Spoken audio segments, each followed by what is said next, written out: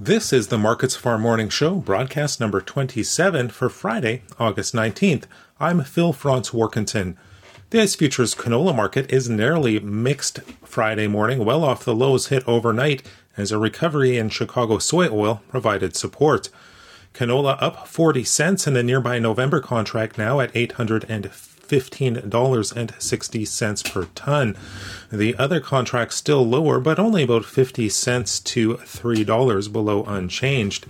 November, now above $815, had traded below $800 for the second session in a row overnight, taking direction from losses in crude oil and soy oil.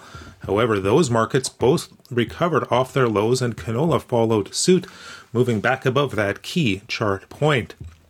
Weakness in the Canadian dollar, which is at its softest level in a month relative to its U.S. counterpart, trading below 77 cents now, was also supportive.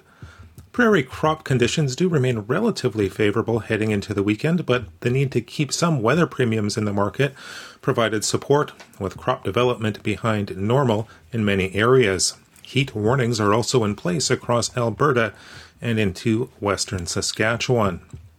In the U.S., soybeans are lower, while corn and wheat are both holding on to small gains. Positioning ahead of the weekend was a feature, with choppy activity expected amid a lack of any significant market-moving news.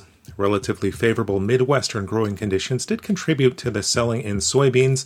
The November contract down 12 cents at $13.93 per bushel. The solid weekly export demand announced yesterday did remain somewhat supportive, but with mounting tensions with China, uncertainty over future sales did keep a cautious tone in the bean market. Corn, it was trading both sides of unchanged, with the favorable Midwestern weather on the one side, countered by spillover support from gains in wheat. September, it's up 2 cents in early activity at $6.22 per bushel. Grain does continue to leave Ukrainian ports, keeping a lid on the futures. However, production in that country will still be down sharply on the year, while drought concerns in Europe remain supportive for corn as well. Wheat futures were thought to be due for a correction ahead of the weekend after hitting 6-month lows yesterday. Minneapolis up 3 cents at $8.55 per bushel. Kansas City, it's up 5 cents at $8.17 per bushel, and Chicago wheat, it's holding steady, down a quarter cent now at $7.31 and a quarter. The U.S. winter wheat harvest is in its final stages, with harvest pressure starting to subside, but the spring wheat harvest is just getting moving.